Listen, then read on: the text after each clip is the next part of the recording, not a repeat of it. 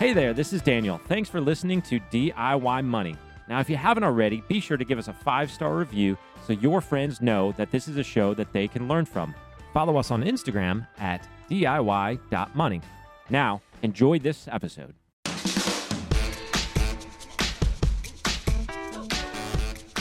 Welcome back, ladies and gentlemen. You're listening to another edition of DIY Money. DIY Money. Whoa. What? Daniel, you went up Coming an in hot. octave. You went up an octave and a half. How's the coffee? I don't Well, want to knock it over. It's great. My single strain Peruvian Starbucks blend.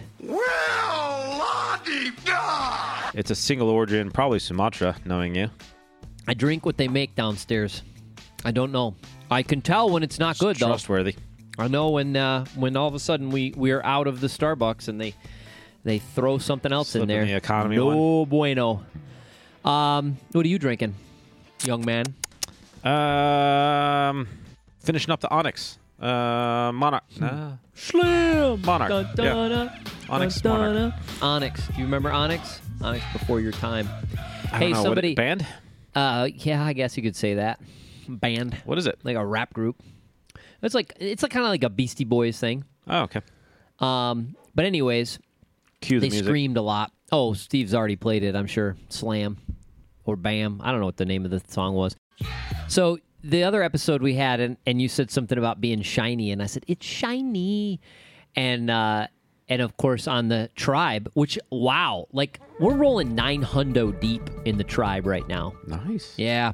We still need to send, was it Kate?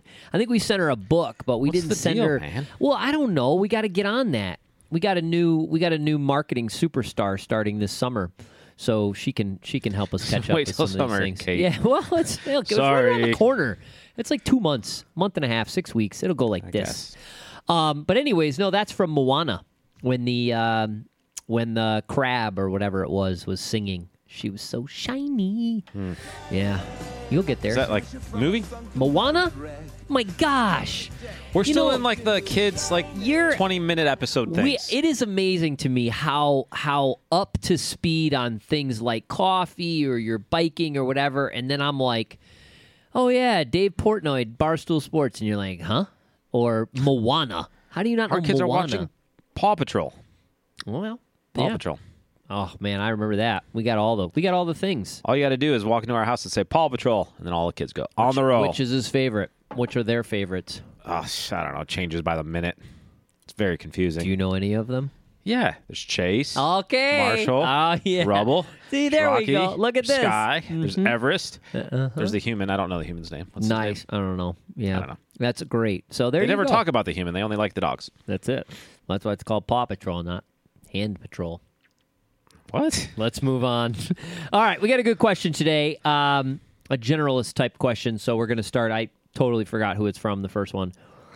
Who's it from? Jack, I think. Jack. Maybe. Yep. Yeah, it is. It is. Okay. Yeah, the email was a little deceptive, but the name was right on spot. So anyways, Jack, what do you got? Hey guys, this is Jack from Denver. I'm currently in the wealth building phase, maxing retirement accounts with an HSA, 401k, and Roth IRA, as well as contributing any excess to a personal brokerage account. My company also allows a mega backdoor Roth into the 401k, which I am taking advantage of. I'm 28 years old and I'm hoping to retire early. I have a pretty high risk tolerance when it comes to investments, and I wanted to know if it makes more sense to place higher risk investments in a particular account. I'm mostly invested in target date retirement funds as well as broad stock market funds, but I'm looking to increase my holdings in the technology sector. Is there any benefit to purchasing these riskier funds in a Roth versus pre-tax versus personal brokerage account? Does it make sense to be looking at different investments across different account types, or am I overcomplicating it? Appreciate your time. Looking forward to hearing from you. All right. Let me break down what I think he's asking, just for in layman terms. He's got a variety of different accounts, and when you say that, it typically alludes to how they're going to be taxed. So I think a lot of people get confused when you say a different account. We run into this still today. We're like, well, just set up an investment account, like outside of a retirement account. People are like, what are you talking about? And we share with people that, yeah, you and your spouse or just you individually, you can open an account like a bank account, and you can buy mutual funds and stocks and ETFs in there, et cetera. It's not a retirement account like a 401k or a Roth or an IRA. It's just an individual account. So when this individual is talking, when Jack is talking about these different accounts, what he's really asking is there any benefit to buying investments in there because of the future tax consequences of the individual accounts? That's what he's asking. Daniel, what say you? Yeah, so it depends on how complicated you want to get. Yes, you may be overcomplicating things, but it may be prudent. It really depends on how much time, effort, and mental energy that you want to put into it. So you talked about a few different accounts here: HSA, 401k, Roth IRA. The HSA is your most tax-advantaged account, has a triple tax benefit. That being, you get a tax deduction when you put it in. It grows tax-deferred. You don't pay tax on the way out, so long as it's for medical. If you're using that for retirement, which is what it sounds like you are, then it has a great long-term tax benefits. So with that idea, that would be the place that you'd want to see more growth, because it's going to have a tremendous amount of tax benefits. So if you're, the only reason that you would change your allocation, though, based upon account, is if you are, if you're going down sort of the allocation ladder. So if you're going from, say, 100% stocks to, say, 70-30, 70% stocks, 30% bonds, or 60-40 or something like that. Or you even alluded to buying overweighting certain sectors or more growth-oriented stocks in one place versus the other. You can kind of do that. What I would do is I would start with looking at all the accounts and going, what's the allocation you want to have? And then you might want to tilt the more tax-advantaged accounts like the HSA and Roth towards the things that are just going to kind of grow more. And the reason that you would want to do that is you're not going to pay tax on those on the way out. The Roth and the HSA are going to be tax-free when you make withdrawals. So therefore, you kind of want those ones to grow a little bit more than the other ones. Now that's you, Jack, and it sounds like that you were fairly astute and that you really like to actually pay attention and try to work these accounts to the greatest benefit that you can. For the average person, really investing the same across these accounts, whether it's the same target date fund, the same allocation, etc., is generally the best option, because a lot of people don't want to look at these on a, say, quarterly or annual basis to make these adjustments and or overthink why one is performing exceptionally well and the other is not performing exceptionally well. Is that okay? Not okay? Is their allocation still good? And so forth. So for a lot of people, that's a little much. But for you, Jack, it might work. The reason that you would want to do this, again, is if you can sort of have a higher allocation to growth stocks, for instance. When growth stocks do well, they're not always going to do better than the overall market, but sometimes they do, as evidenced by the last couple of years. And you stick that in your, Roth IRA, and your Roth IRA does, 10% better on average for a couple of years than your traditional tax deferred. You're going to be happy in the long run, because you're going to have more money there. That money's going to come out tax free, etc. What are we missing? We're not missing anything. You eloquently discussed the pros and cons. I think the dilemma is that many people, I think, don't really appreciate the volatility that can come from quote-unquote aggressive, risky investments. Mm-hmm. Maybe in the interim from sending this question in, which was sent in 6 months ago, and today, maybe that has come to fruition. For example, we watched Cathie Wood's ARK funds drop, 50%. Now, mind you, they had an unbelievable run, but to give back 50%, especially if you've been dollar cost averaging into that type of fund, to give back 50% in just a matter of days is a little, that's hard. That's not easy. Now, if that's your long-term strategy, your dollar cost averaging in there, which I actually think is good. I have done a lot of research now on Cathie. I think she's fantastic. I really do. Now, mind you, does that mean I'm condoning or saying to somebody just go out and buy up all the ARK funds you can? No, that's not what I'm saying at all.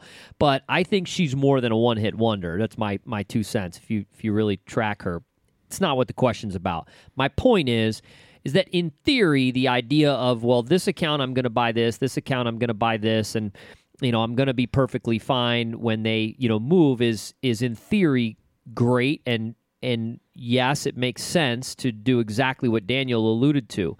I think in reality, I just over 20-some years of investing with money, and the reason I'm not going to say 30 is because the first 10 years of my life buying and selling stocks, I really didn't have money. I was kind of dinking around and whatever. Sometimes the account was bigger than others, but I didn't really have money. And I live in a van down by the river. But over the last 20 years, I think just in managing money, investing money, growing wealth, looking back, I always wonder, why did I overcomplicate any of this? All I should have done is bought the S&P 500, the total market index, and let it sit. I shouldn't have done anything different. Now, did I glean wisdom? Did I learn stuff? Did I have fun? Did I enjoy tracking different stocks? Yeah, of course. I mean, it's a hobby.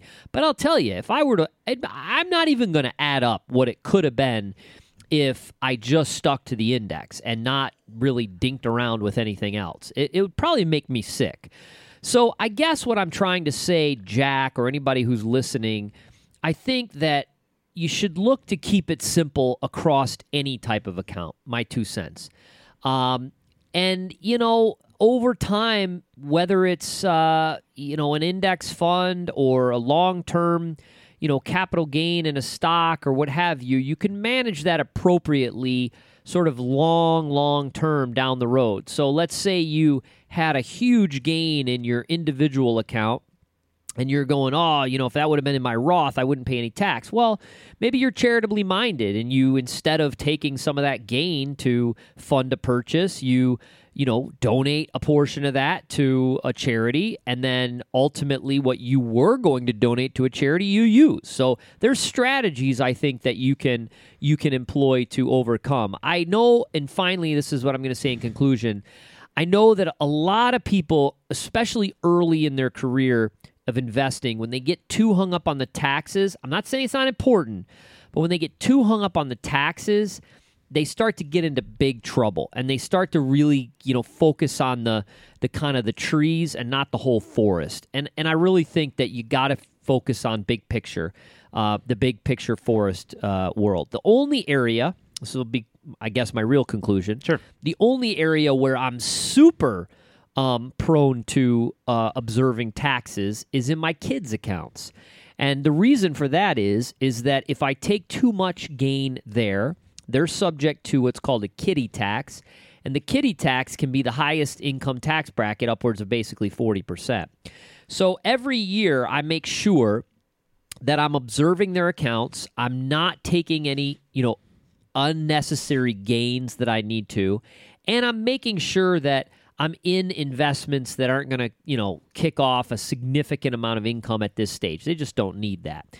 Other than that, and I'm sure I could make better decisions with my personal capital, but other than that, I, now in my life try to keep it simple and not dink around too much. Quinn Tatro with Jewel Financial. Thank you. Yeah, that's pretty good. And to clarify, I'm not advocating saying use your Roth to go into the most aggressive things possible. What this usually plays out from a financial planning perspective is somebody might be, say, 60-40, have Roth IRAs and IRAs. One fairly decent strategy is to put mostly the equities or stocks in the Roth IRAs and use the IRAs for the bonds, which in theory are going to grow a little bit slower, thus creating more of the gains in the Roth IRA, which is not going to have any tax on the way out. So looking at it from a holistic picture there is good. The other thing I would say, Jack, is you said that you want to retire early someday, so definitely take into consideration where you are saving and keep in mind that your HSA, 401k, Roth IRAs, and so forth become fairly inaccessible prior to currently age 59 and a half, depending on future legislation and so forth. But if retiring early is a goal that's, in your early to mid 50s, that taxable brokerage account is going to be an important part of that strategy going forward. There you go. A couple of odds and ends. First of all, many folks are writing in their questions in emails, like typing them in. That's not the show. The show is we actually take the question through a voice memo. Because we like to hear your voice. This is the other question I'm getting. Where can I call and leave my voicemail? No. What you do is you get on your smartphone. It's been a long time since we've talked about this. You get on your smartphone. You record a voice memo. Apple has this built in. I think Google or Android has an app maybe you can get. I don't know. And then you just email that to us. You email that file. Email it to podcast@DIYmoney.org. That's podcast@DIYmoney.org. And ultimately, we will then, if we choose it, we will bring that, we will embed that into the show.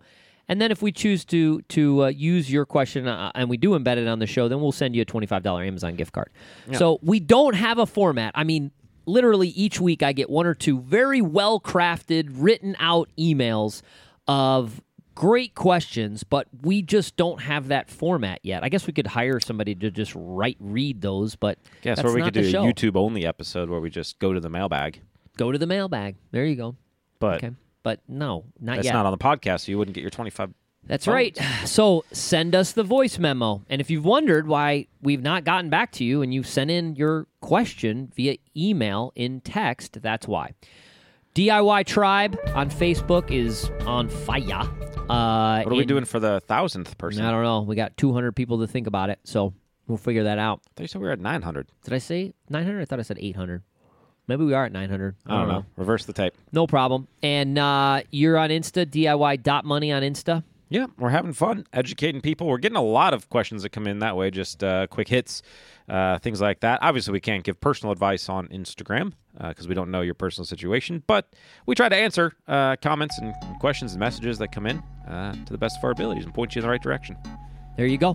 All right. Yeah. Well, thank you. I don't know. Thanks for doing that. Thanks. Universe. Let's wrap it up. All right, friends, the secret to wealth is very simple. Live on less than you make. Invest the rest and do so for a very long time. Make it a great one.